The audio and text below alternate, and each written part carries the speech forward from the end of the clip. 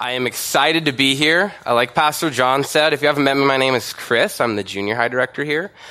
So I'm used to teaching kids, so hopefully you guys have better attention spans than that. But it's always a pleasure to teach, as we call the big people. And so Pastor Rob is out tonight. He asked me to teach. And if you guys would lift up prayers for your pastor, he's doing some awesome work in your community. And so he's out doing that tonight, and that's awesome. So we're going to take another break away from Acts. I know you guys have been enjoying that. But tonight we're going to go through a bit of Mark. So if you need a Bible, please raise your hand. And it looks like we got Keith and Pastor John grabbing those for you. But it looks like we're good. You guys are on point. You guys got it. You remembered. You know what church is about. It's about the Bible. Sweet. Thank you, guys. All right. So Mark chapter 4, we're going to be looking at tonight. So as you turn there, I'll follow along in the reading. We're going to start with verse 1.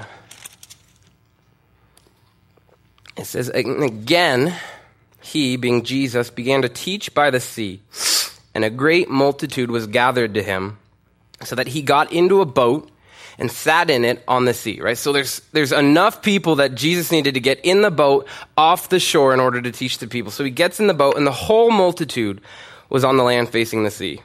And this is, just before we keep going, this is an interesting way to teach, right? Like watching Jesus, seeing Jesus get into the boat, and he shoves off of shore, and he starts teaching the multitudes. And we look at this, and we go, oh, that must be so nice. Oh, you get to hear a sermon from Jesus on the beach. Right, you're watching, you probably had mountain ranges behind you, and it's probably a gorgeous day, and you're hearing the word. But I can't imagine that the Pharisees weren't super upset about this. Right, like, hey, Jesus, teaching belongs in the synagogue. This isn't tradition, Jesus. What are you doing? You can't do this. And so it's a nice reminder as we look through this passage that tradition doesn't necessarily mean correct, right? That's a good reminder for us that tradition doesn't necessarily mean that that's the right way to do it. Because some of us get that feeling like, oh, my old church didn't do that, so we shouldn't do that. We've never done it that way. I can't worship to that kind of music. That's too loud.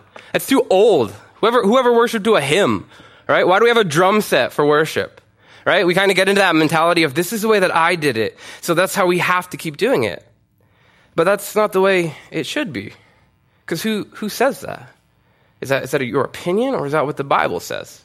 And so as we see Jesus teaching, we see that he starts to flip things back the right way, right? That the word of God was meant for everywhere, not just here, right? Not just the synagogues, not just church, that Jesus was taking this out to the people. And that's awesome, because we see him start teaching in parables. And in verse 2, we continue. It says, "Then he taught them many things by parables, and said to them in his teaching, 'Listen, behold, a sower went out to sow. And it happened, as he sowed, that some seed fell by the wayside, and the birds of the air came and devoured it. Some fell on stony ground where it did not have much earth, and immediately it sprang up, because it had no depth of earth. But when the sun was up, it was scorched, and because it had no root, it withered away. And some seed fell among thorns, and the thorns grew up and choked it, and it yielded no crop. But other seed fell on good ground and yielded a crop that sprang up, increased and produced, some 30-fold, some 60, and some 100. And he said to them, 'He who has an ear to hear, let him hear.'" Verse 10, it says, "But when he was alone, those around him with the 12 asked him about the parable. And he said to them, 'To you it has been given.'" So Jesus isn't going to explain the parable yet. He's going to explain why he uses parables. And he says, "To you it has been given to know the mystery of the kingdom of God. But to those who are outside, all things come in parables, so that seeing they may see and not perceive, and hearing they may hear and not understand, lest they should turn and their signs be forgiven them." And we're going to jump to verse 33. And it says, "And with many such parables he spoke the word to them, as they were able to hear it. But without a parable he did not speak to them. And when they were alone, he explained all things to his disciples." And that's what we're going to look at tonight. Let's pray. Lord, I just want to thank you that you've brought this community here, God. I thank you that there are people who desire you enough to come to church on a Wednesday night, a midweek service, God. That these people desire to know more about you and learn more about you. And so, Lord, I pray that your holy scripture, your active and breathing word would transform us tonight. Lord, that you would be emptying me as a vessel to carry out what you would have to say, Lord. That nothing would come of my flesh, but that all things that proceed from my mouth would be according to your Holy Spirit. And so, Lord, would you just bless this time? We love you and we worship you. And it's in your name we pray. Amen. So the scene enters and Jesus is teaching, right? He's teaching the multitudes from a boat. And it says that he's teaching in parables. And we read one of the parables that I'm sure a lot of us have heard many, many times, the parable of the sower. And he says there's different types of seeds, and depending on where they fall, they grow differently, right? And we've all heard this. That some seed falls on the wayside, and so that Satan will immediately come up and he'll pluck up the word that was preached to them, and they'll lose faith. And it says that there's seed that falls on stony ground, right? Those who receive for a little bit, but they don't go deep. And then the sun comes out and they're scorched and it withers away. And it says that there's some that fall among the thorns and they start to grow. But the thorns, the things of this world, as Jesus explains, that chokes it out. And they don't desire the word anymore. They desire the things of the world more. But then he says in verse 20, he says that they're the good ones that are sown on good ground. And he says those who hear it, accept it, and they bear fruit, right? And that's what I desire that all of us here tonight have. But our focus tonight isn't going to be on the parable. Our focus tonight isn't going to be on the parable, but rather what we see happen after the parable. What Jesus does with his disciples after. Because as he's teaching the masses, he doesn't explain to them the parable, right? He doesn't explain it. He waits till he's alone with his disciples, and his disciples ask him about it. And so Jesus starts to explain why he uses parables. He explains why he uses parables, that people are blind, that if you were to just give them truth, most of them would reject it. And so he puts it in a parable form, that the Holy Spirit might cause them to go deeper into it, to desire to understand more about what it means. But we're not looking at that, because we're noticing who he's telling this to. He's not talking to the masses. He's talking to his disciples, this small group of men that desired to go deeper with Jesus, that weren't satisfied alone with just the teachings, but they said, we want to know more. We want to go deeper with you. Great men of the Bible, people like Peter, James, John, Andrew, right? These amazing men. How awesome that would have been to follow Jesus daily, to hear him teach, to walk with him, to learn the word of God from God himself. But as we see these men in their ministries and as they learn, I don't want us to forget where they came from. That these men came from a humble beginning. We see Peter, James, John, and Andrew called in Matthew chapter 4. It says, and Jesus, walking by the Sea of Galilee, he saw two brothers, Simon called Peter and Andrew his brother. And they were casting a net into the sea, right? They were fishermen. It says, for they were fishermen. Then he said to them, follow me, and I will make you fishers of men, right? A little bit of a play on words. He's like, you guys are fishermen? I'll make you fishers of men. And then verse 20 says, and they immediately left their nets and they followed him. And then going on from there, Jesus saw two other brothers, James, the son of Zebedee, and John, his brother. And they were in the boat with their father, mending their nets. And it says Jesus called them, and we see in verse 22, and immediately they left their boat and their father, and they followed him. So we see these men that went on to great things for the Lord, started out with a very humble beginning. 4 fishermen just doing the daily grind. And we see Jesus calls them, and a very specific thing happens.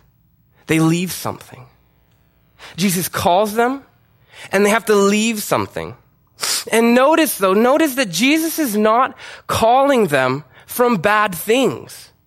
Jesus didn't look at fishermen and despise the trade like, oh guys, you got to get out of this. This is going nowhere. Haven't you heard? Like, fish is last year. You got to get into the new market. Jesus didn't dislike fishermen. He was totally fine with them.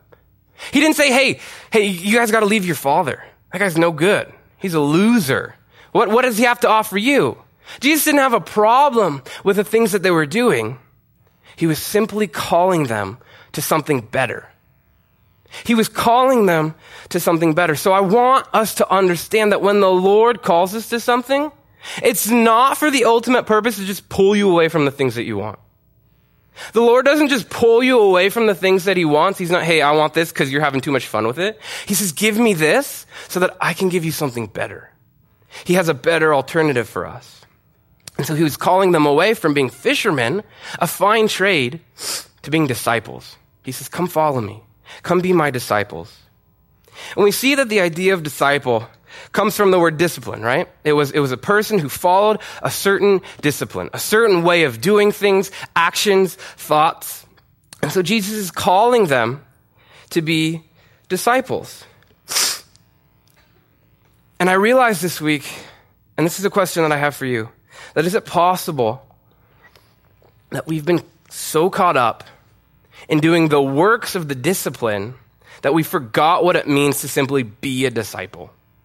And that we get so caught up in the daily grind of, I got to check all these things off, that we forget the original intention of Jesus calling us, That we've kind of allowed our brains to fall into work mode and we forget about worship mode, right? And I think a big problem of that comes from an everyday worship problem. And what I mean by that is that we come to church Wednesdays and Sundays, and I am so happy that you guys do. Those are my two favorite days of the week, Wednesdays and Sundays. But, and myself included, I find myself leaving church, and then I struggle the next couple days to get everything done, just trying to inch my way back to that next service.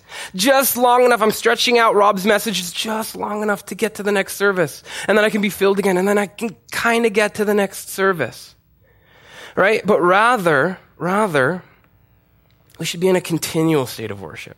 Right? Worship isn't simply when Pastor John and the band plays and we sing along with him. That's not what worship is. John MacArthur will give us this definition.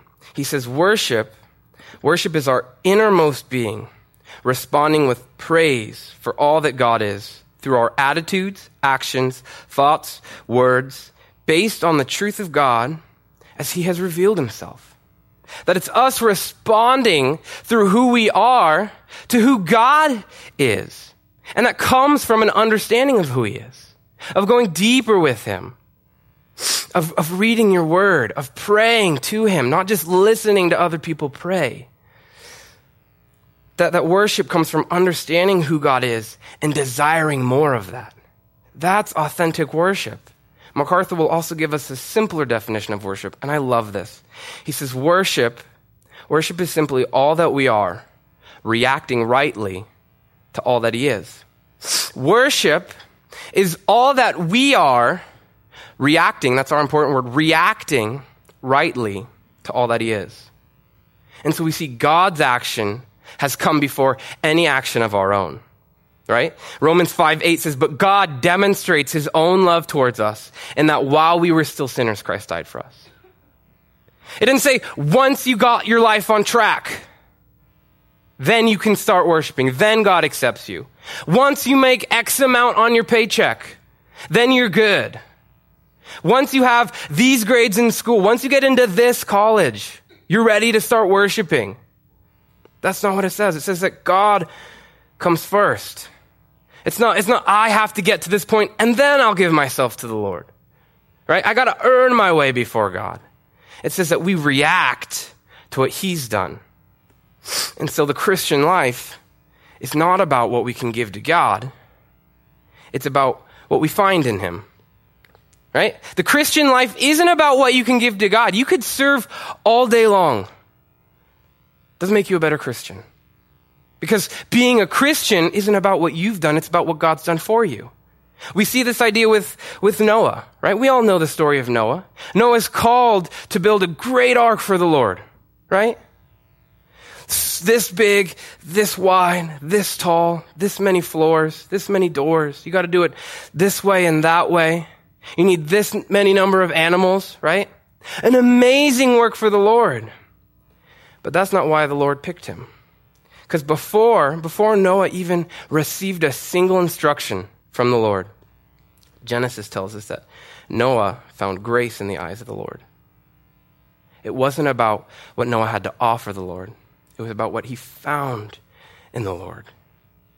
And that's important for us to understand, that we we wear ourselves out trying to get to the next service because we're so work focused. We're so focused on doing. This is a culture of doing. And we forget to be a disciple. We forget to simply be with God. Find new things about God. You guys have probably heard this from the Westminster Catechism. It says, the chief end of man is to glorify God and enjoy him forever. The chief end of man is to glorify God and enjoy him forever. And I completely agree with that statement. But I think we have a tendency to begin separating those ideas. That there's two chief ends of man. I've got to glorify God, and then I get to enjoy him forever. So I got to work to glorify God, and then I get to enjoy him. But those two things can't be separated. And I love how John Piper kind of tweaks that saying a little bit. He says that the chief end of man is to glorify God by enjoying him forever. So as you're doing for the Lord, are you enjoying him? Or is it a matter of, I'll get through my ministry and then I'll finally have my break and I'll have some just me and Jesus time, which is great. Your personal Devo time's awesome. But do you enjoy serving him? Or is it a responsibility that you're trying to earn your way before him? And so the chief end of man is not to glorify God and then our reward is to enjoy him forever, but rather to glorify God while we enjoy him forever, by enjoying him forever. And so we see Jesus, he didn't pick his disciples like Peter, Andrew, James, and John because they had great things to offer him, right? He didn't say, sell all your stuff and then give me the money and I'll let you follow me. Right? He didn't say, give me the profit from your fishing industry and then you can follow me on the weekends. Right? That's not what Jesus said. These guys didn't have anything to offer Jesus. He picked them because he knew that they would be faithful to the callings that Jesus had for him. He knew that they would give up what God called them away from in order to receive something better. Right? And that was Jesus' intention in calling them away from being fishermen. That was his point. Because you know what Jesus earned after calling these four men? He earned 4 dirty, stinking fishermen. That's what Jesus got out of this deal. But these 4 dirty fishermen would offer their lives as a living sacrifice to the Lord. They would follow him to the end of Jesus' ministry. That as people rejected Jesus, they stayed with him. As the Pharisees would argue with Jesus, they stayed with him because they understood that Jesus had a better alternative for them. Are you guys tracking with me? Jesus has a better alternative for them. And I want you to imagine what it must have been like for these guys to follow Jesus. I sit and I think, it's amazing that these guys get to follow Jesus, like the incarnation, to hear from him and to rest with him and pray directly with him. And that's just got to be wonderful. And so they were willing to give up their nets, their boats, their family, not bad things. They were willing to give them up for something better. Because let's be honest. We only give stuff up most of the time. I'll add that. Most of the time, we give things up because somebody has something better to offer us, right? You give your money away, somebody will give you a product, right? You go to the Apple store, you're going to get your new cell phone, right? The new phone, right? And so you go in, you say, hey, I need a new iPhone. I want the 6 Plus S. I need a new case. I need the screen protector, right? And so you buy the new iPhone, right? And so what happens to your old phone? You bring it home, it sits on your shelf and it collects dust, right? It probably still works for most of us, but it just sits there, right? And so Apple knows this. And what do? They say, hey, if you give us your old phone, we'll give you a discount on the new one. Oh, well, here, take my phone. But if you took in your old phone and they just said, hey, give us your old phone and your money, and then we'll give you the new phone, you'll say, no, I'll just go buy it somewhere else. I'm not going to give you my old phone. It's my phone, right? And so if they give you an incentive, if they give you something better, oh, well, a deal on the new phone, of course I'll give you the old phone, right? We only give stuff up if there's something better in return. See, we see this idea when the rich man comes to talk to Jesus. In Matthew 19, it says, now behold, one came and said to him, good teacher, what good thing shall I do that I may have eternal life? He says, what do I have to do to have eternal life? Jesus says to him, why do you call me good? No one is good but one, and that is God. He says, but if you want to enter into life, keep the commandments. Keep the commandments. And he said, well, which ones? Jesus says, you shall not murder. You shall not commit adultery. You shall not steal. You shall not bear false witness. Honor your father and your mother. And you shall love your neighbor as yourself. So what does the man say to him? He says, all these things I've kept from my youth. He says, I've done it. So what do I still lack? And Jesus answers him. He says, if you want to be perfect, go, sell what you have, and give to the poor, and you will have treasure in heaven. He says, and come and follow me. He says, give it up. Give it up and follow me, and you'll see. In verse 22, very sad verse, it says, but when the young man heard that saying, he went away sorrowful, for he had great possessions. He says, Jesus, what do I have to do to have eternal life? And he says, keep the commandments. Which ones? Well, this one, this one, this one. Oh, I've done that, Jesus. What next? What do I got to do to earn your approval? What do I got to do? He says, well, if you want to be perfect, sell all your stuff. Sell all your stuff. He says, and come follow me. Well, I don't want to sell all of it, right? We kind of bargain with the Lord. Well, I don't want to give you all of it. Maybe just take these parts, and the parts that I think I have control of, I'll keep those, right? Jesus says, no, get rid of all of it. Give it to me, because he has a better alternative. And so I had to be really honest with myself as the Lord kind of showed this to me, in that, do I view the things of God better than the things of this world? Are there things that I harbor that I think are better than God, that do a better job of sustaining me, that I need to keep going every day? Are there things that I hold on to that Jesus says, leave that and follow me? The things that I cling on to and just won't let go. Because if the things of the world look better to you than the things of God, it means nothing when we see verses like Colossians 3:2 that says, set your mind on things above, not on things of the earth, right? But if the things above don't look better than the things of earth, of course we're going to continue to look at the things of the earth. Why would we want to look to heaven if the things here satisfy? Why would I want that, Jesus? And so you have to be really honest with yourself. Do you want the things of God? Do they appeal to you? Not does religiosity appeal to you? Does looking like a better person because you go to church appeal to you? Do the things that God has to offer you personally in your private life, does that appeal to you more than the things of this earth? Or is your time in private something that you want no one to see? Or is it dedicated to the Lord? Is it about pursuing him in a deeper sense? And when Paul says in Ephesians, for by grace you have been saved through faith, and that not of yourselves, it is a gift of God. He says it's the gift of God. Is that a gift that you want? Is that something that you want to receive from the Lord? Or do you find your contentment in the things of this world? Do you believe the gift of God, the grace of God to be better than the things of this world? Do you believe that that will satisfy you? Because even in the church, we have troubles of finding our satisfaction in Jesus alone, right? Oh, well, they don't have this ministry, right? So I'm not going to go to that church. Guys, the church can't meet all of your needs. It can't fulfill you. It can't make you feel complete. Though we are here to support you, though there are so many of us who will love on you, we can't fulfill all of your needs. People can't complete you. You feel lonely, so you surround yourself with groups of people that honestly you don't care about. But the sound of them talking about things you don't care about seems better than the silence of your own home. But people can't complete you. Some of us are, as we said before, so works-focused that if I get this promotion in my job, that'll satisfy me. You know what happens when you get the promotion? You look for the next one. You get that raise that you've been waiting years for. What happens? Well, that's pretty good. But how about the next one? When's my next review? You get a new house, but then your family grows and you need a new house. But those things don't satisfy us. We try to fill these gaps and these voids with things that ultimately won't satisfy us.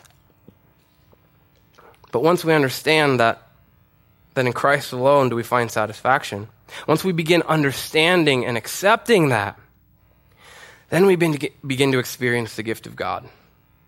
then do we begin to experience his grace. If we truly believe that grace will satisfy us more than the things of this world, then we experience it. But if you only half-heartedly devote yourself, you're not going to get anything out of it. The Lord calls you to a complete faith, right? James says that a faith without works is dead. Put yourself out there, not in order to earn God's approval, but he says you need to put your faith in it, right? We have the example of the chair. That you sit in a chair and you believe it'll hold you, right? Why? Well, because you have faith that the chair's going to hold you. You don't think about it. You have faith that the chair will hold you. And so we'll say, okay, well then James' argument is if you have faith in the chair, sit in it.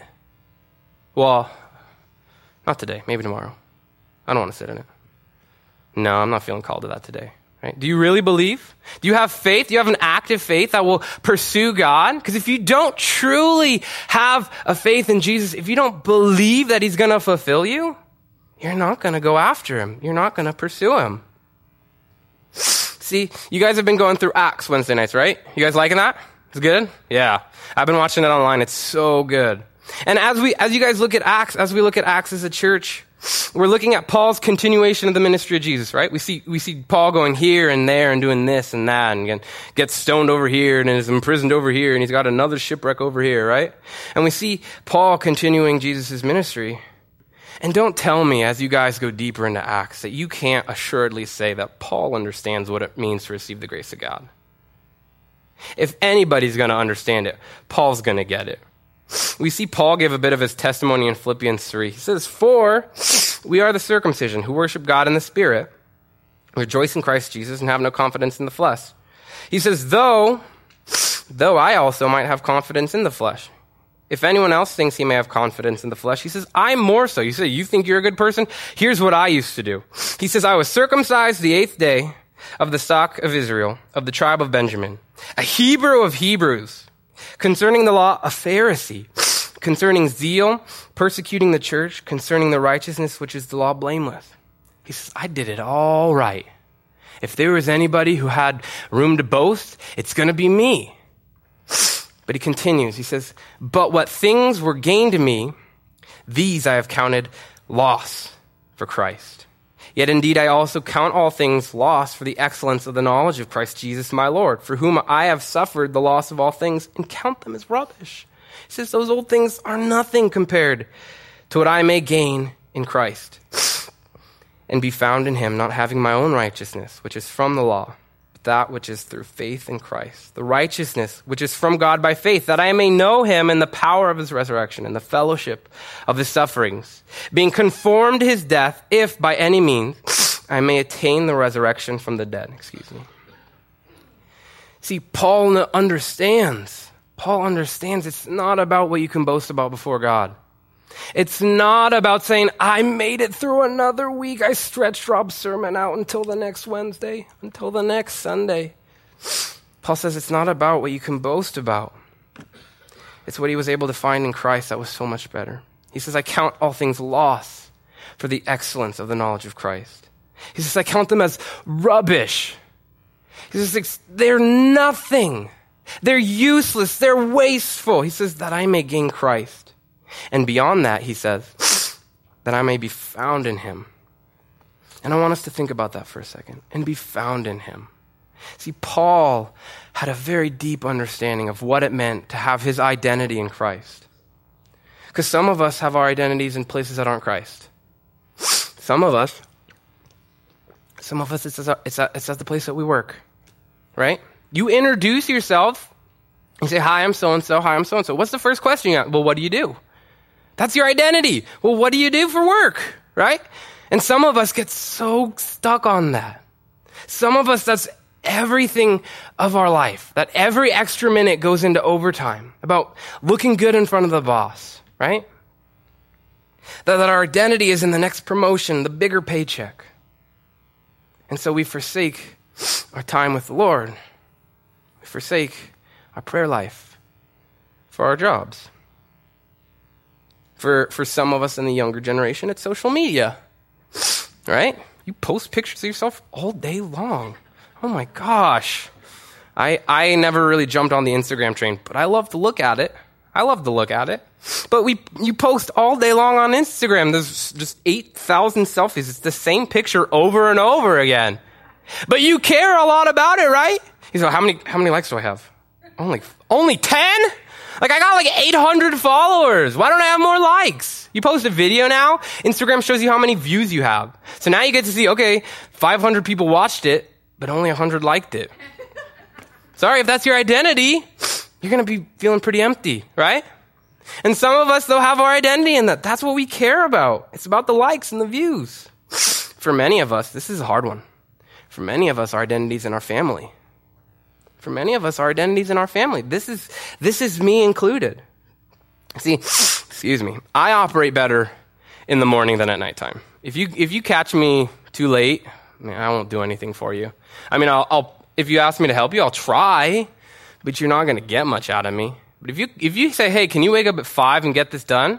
I'll probably say, yeah. I won't be super stoked right when I wake up, but I'm pretty good in the morning.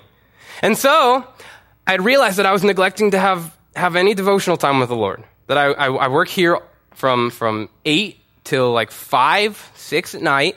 I go home, I make dinner, I hang out with my wife, and then I'm tired. Lord, I'm tired. I don't have time for this, right? And so I really built up the confidence and the courage and the ability to wake up early. I devoted myself. I said, I'm going to wake up at 5 o'clock and do my devos. I'm going to set my alarm for 4:45 so that I could snooze it a couple times. But then I'm going to wake up at 5 and I'm going to do my devos. The alarm goes off the first night that I did this. I say night because it's 5 in the morning. That's still nighttime. So 5 in the morning, my alarm goes off. And I'm so excited. I'm so ready to get out of bed. And I pull the covers off, and my wife rolls over and puts her arm around me. Oh, man. Oh, now my wife, she wants me to stay. I gotta stay, Lord.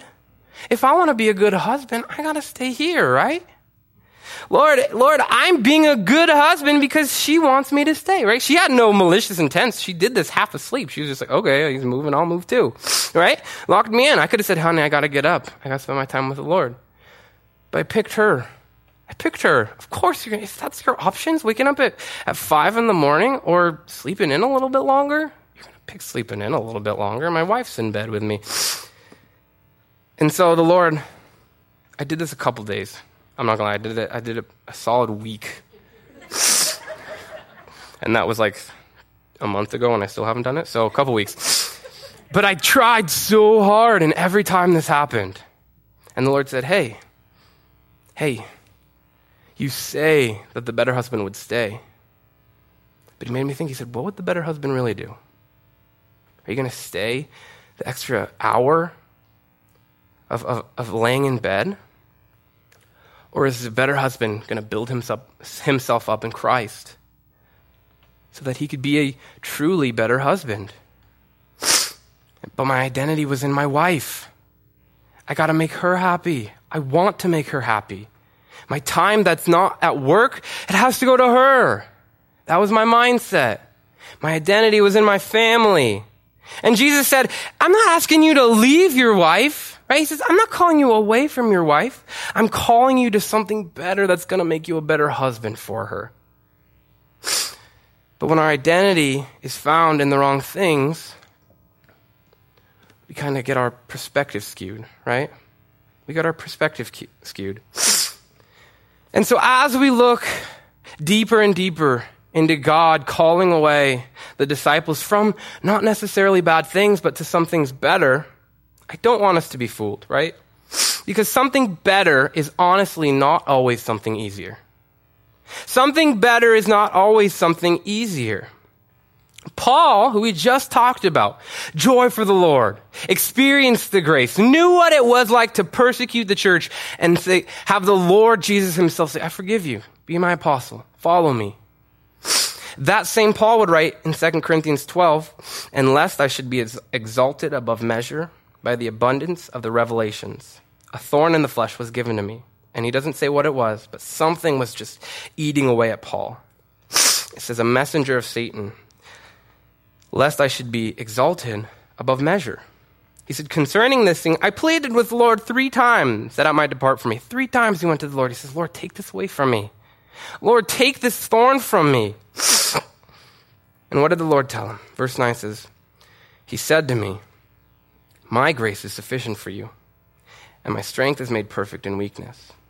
Therefore, most gladly, I will rather boast in my infirmities that the power of Christ may rest upon me. Therefore, it says, I take pleasure in my infirmities, in reproaches, in needs, in persecutions, in distress for Christ's sake.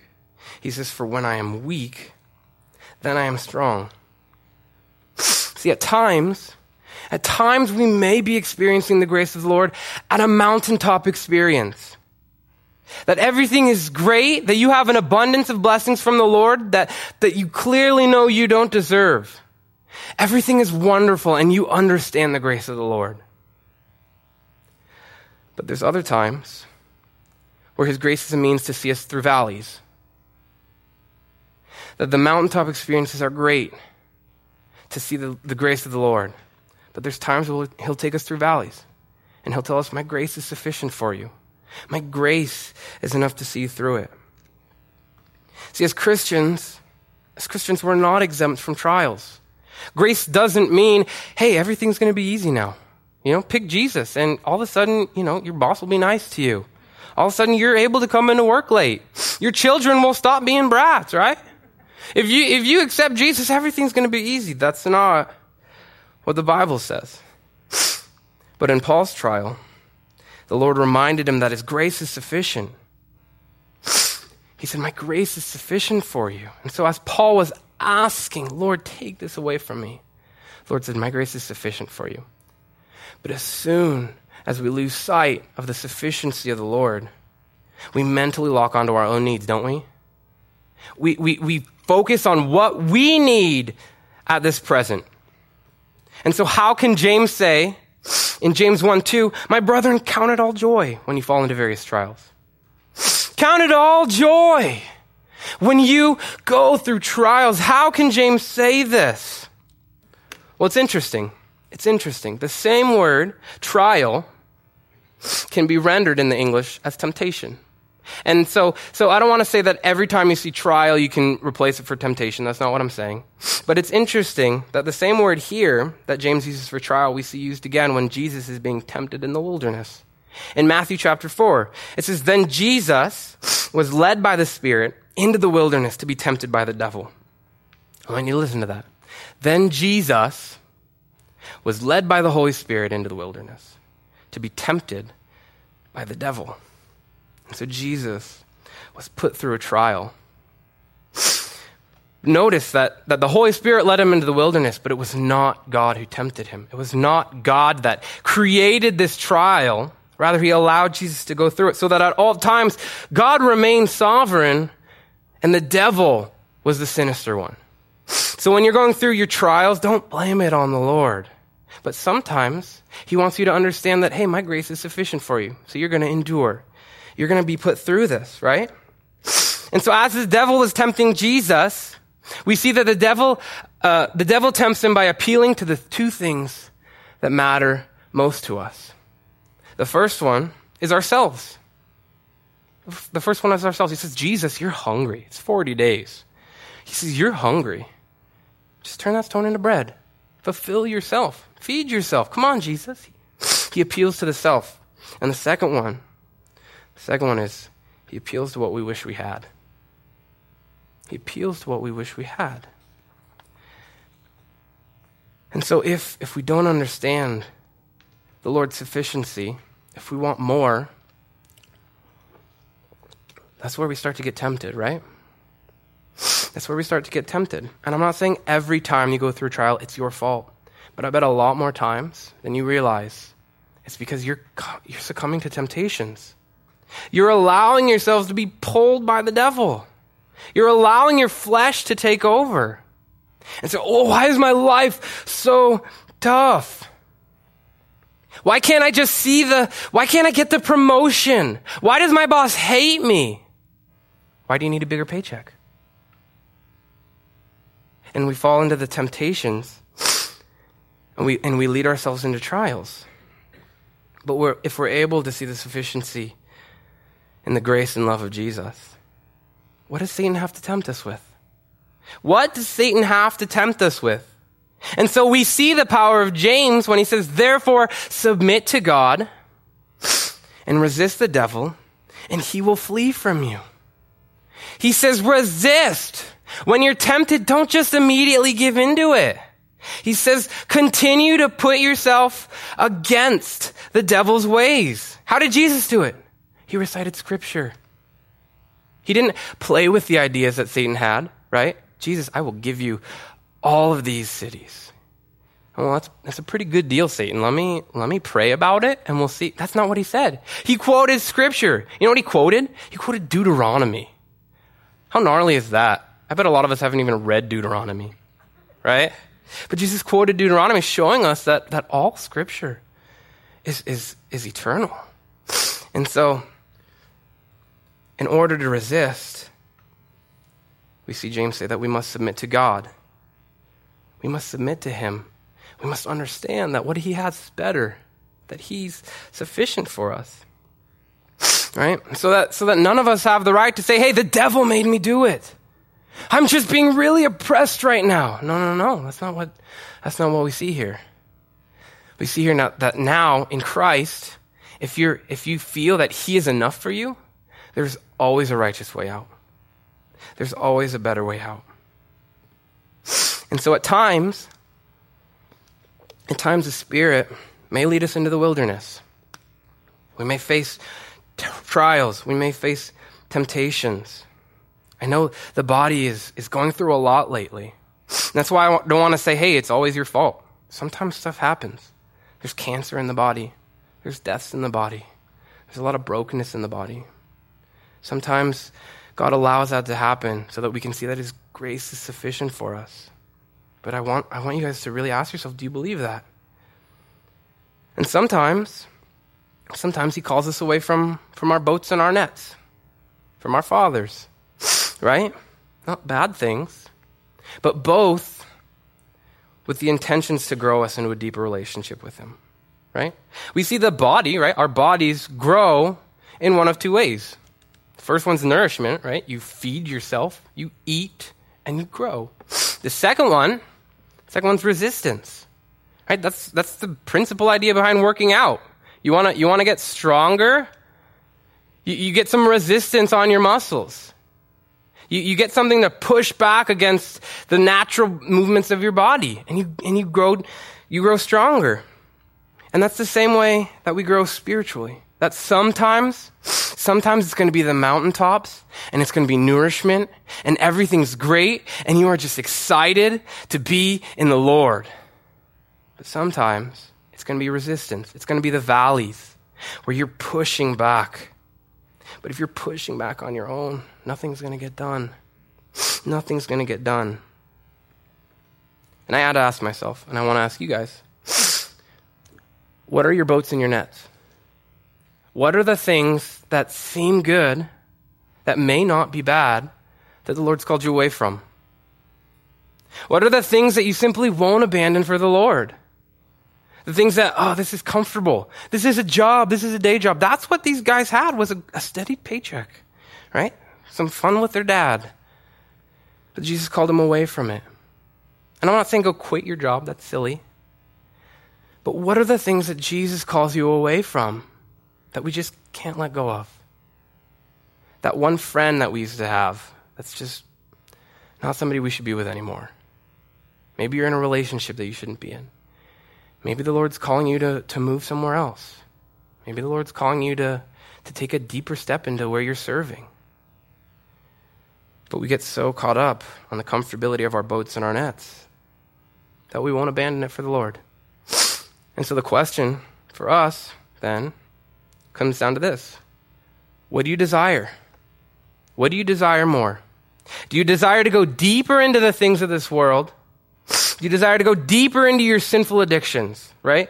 Deeper into a need to work to make yourself feel good. A deeper need to prove yourself to people. That was me growing up. I had to prove myself to people. I felt like I just needed to work harder. Do you want to go deeper into that? Do you desire that? Or do you desire to go deeper into the things of God? Love, grace, compassion, forgiveness, freedom, liberty, forgiveness. 1 Corinthians 2:9, I love this. It says, but as it is written, eye has not seen, nor ear heard, nor have entered into the heart of man the things which God has prepared for those who love him. But God has revealed them to us through his Spirit. For the Spirit searches all things, yes, the deep things of God. That the Lord's given us the ability to go deeper.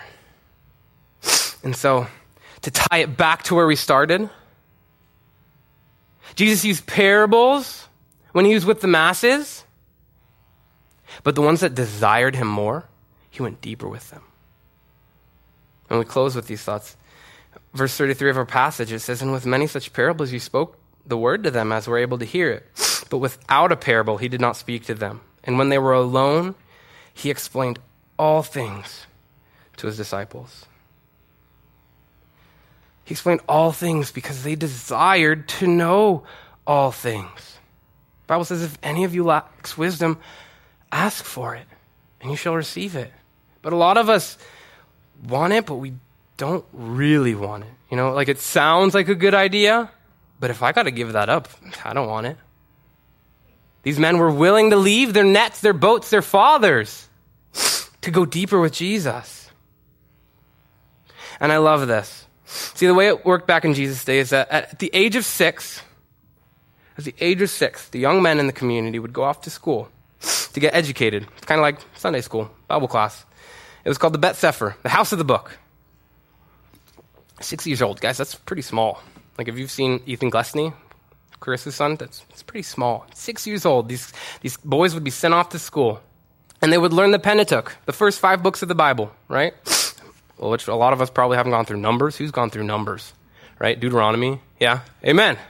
That was the first book that I did discipleship with, was Numbers. I was like, Numbers? Bro, have you looked at the Bible? We'll do Numbers last, like after Revelation, right? And so these kids would learn the Pentateuch, the first 5 books of the Bible, memorizing it. And they would do this 5 to 6 days a week, waking up as early as 3 or 4 in the morning, right? So don't tell me you can't wake up a little earlier to get your devos in. These boys were waking up at 3 or 4 in the morning to learn this. And by the age of 10, when they would leave the Bet Sefer, they would have the first 5 books memorized. So you could walk up to one of these kids and say, hey, what's Numbers 13:12? And they'd know it, right? Like most of us got like John 3:16 down and that's it, right? These kids knew the Pentateuch, memorized it. And the best of these kids, at the age of 10, would move on to the school of Bet Talmud, the house of learning. And this is where they would go deeper into the word. They would learn the rest of the Bible up through Malachi, right? The Old Testament. They would go deeper. They would learn oral law beyond Scripture. This is what the rabbis, the local rabbis had to say of Scripture, right? You go online, you read the commentaries. This is what they were doing. They were reading the rabbis' commentary on Scripture, how they interpreted it. And so as they learned the Scripture, they were taught to view Scripture in a different way. That rather than being able to simply answer a question about Scripture, they were taught to ask another question so that you would have to think about it again. And then the response to that question would be another question. And this was to draw the kids deeper into a deeper understanding, to always be asking more about the Word of God. And so it was the best and the brightest of these ones that would be given the privilege to go up to a local rabbi. They would give themselves to a rabbi. This was called the Bet Midrash, the house of study. And if you got into the house of study, that meant that you went to a rabbi and you said, I love the way that you interpret Scripture. I love the way that you understand the Lord. I love the way that you live it out. And I want that too. I want to not only interpret like you, but I want to apply it like you. I want to live it like you. I love the way that you understand the Lord. But the rabbi couldn't choose everyone. Right? The rabbi could only choose a few. And the rabbi wasn't just looking for the best and the brightest, the kids who had the best memorization and the deepest doctrine. It wasn't just the smartest kids that he was picking, but he was looking for the ones that truly, truly believed that the way the rabbi interpreted and applied it and lived out Scripture was good. And he wanted the ones that would follow like him, not the ones that just wanted to get in to the Bet Midrash. He wanted the kids that would follow just like him. He wanted people that would follow his system of interpretation, which was called a yoke. The ways that the rabbis interpreted and applied scripture, that was called their yoke. So you would go to a rabbi and say, I want this. And those that the rabbi chose would say, come follow me. He would say, come follow me. And that must have been wonderful. To go to the rabbi that you just admired and that you loved hearing from, for them to say, come follow me. Yes, I accept you. That must have been wonderful. But I hope you guys didn't forget about the first group of kids that didn't get past the Bet Sefer, the first school, because we left them out. What happened to the kids that didn't go on to the next school and then eventually to a rabbi? Well, they were sent home. The rabbis would say, hey, you did a wonderful job studying. You did a great job, and I admire you. But I need you to go home. I need you to be faithful in the trades of your father. So whether you are a carpenter or maybe a fisherman, you were sent home to go do the trades of your father. Men like Peter, James, John, and Andrew, sent home to go do the trades of their father. And so we see the weight and the power when Jesus calls them. And again, when he says in Matthew 11, take my yoke upon you, my yoke, my way of interpreting and applying scripture, and learn from me. He says, for I am gentle and lowly in heart, and you will find rest for your souls. For my yoke is easy and my burden is light. See, men who were denied the ability to go deeper into scripture with the local rabbis would have to go home. Peter, James, and John. They didn't get to go on. The rabbi said, no, I'm sorry. And then the rabbi Jesus comes and he says, follow me. I'll make you fishers of men. Can you imagine the joy they must have felt? Yes, of course I will follow you. Yes, you accept me as I am. Right? They didn't have to prove that they had memorized the Pentateuch from the Bet Sefer. Jesus simply said, come follow me. And in faith, they left their nets, their boats, and their fathers for something better. So it wasn't working harder. It wasn't studying more. They went deeper with Jesus because they desired to, and they allowed themselves to be taught as disciples. Amen? Lord, we thank you for your word. I pray that you would call us deeper as disciples, that we would forsake the things of this world that just seem so nice and so comfortable. But Lord, would you remind us that you have something so much better? And so Jesus, we want to worship you in everything that we do, that we wouldn't end worship here at this service, but God, we would be in a state of continual everyday worship.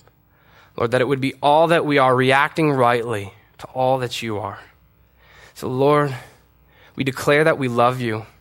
And whenever I say that I love you, Lord, you remind me that you loved me first and you love me so much better. And so God, help us to experience that love. Help us to choose the things of heaven above the things of this earth, Lord. Help us to be faithful to hear your callings. Lord, to find your grace sufficient in the mountains and in the valleys. Lord, help us to experience what it means to live as disciples of the wonderful teacher, Jesus Christ. We praise your name, and it's in your name we pray. Amen.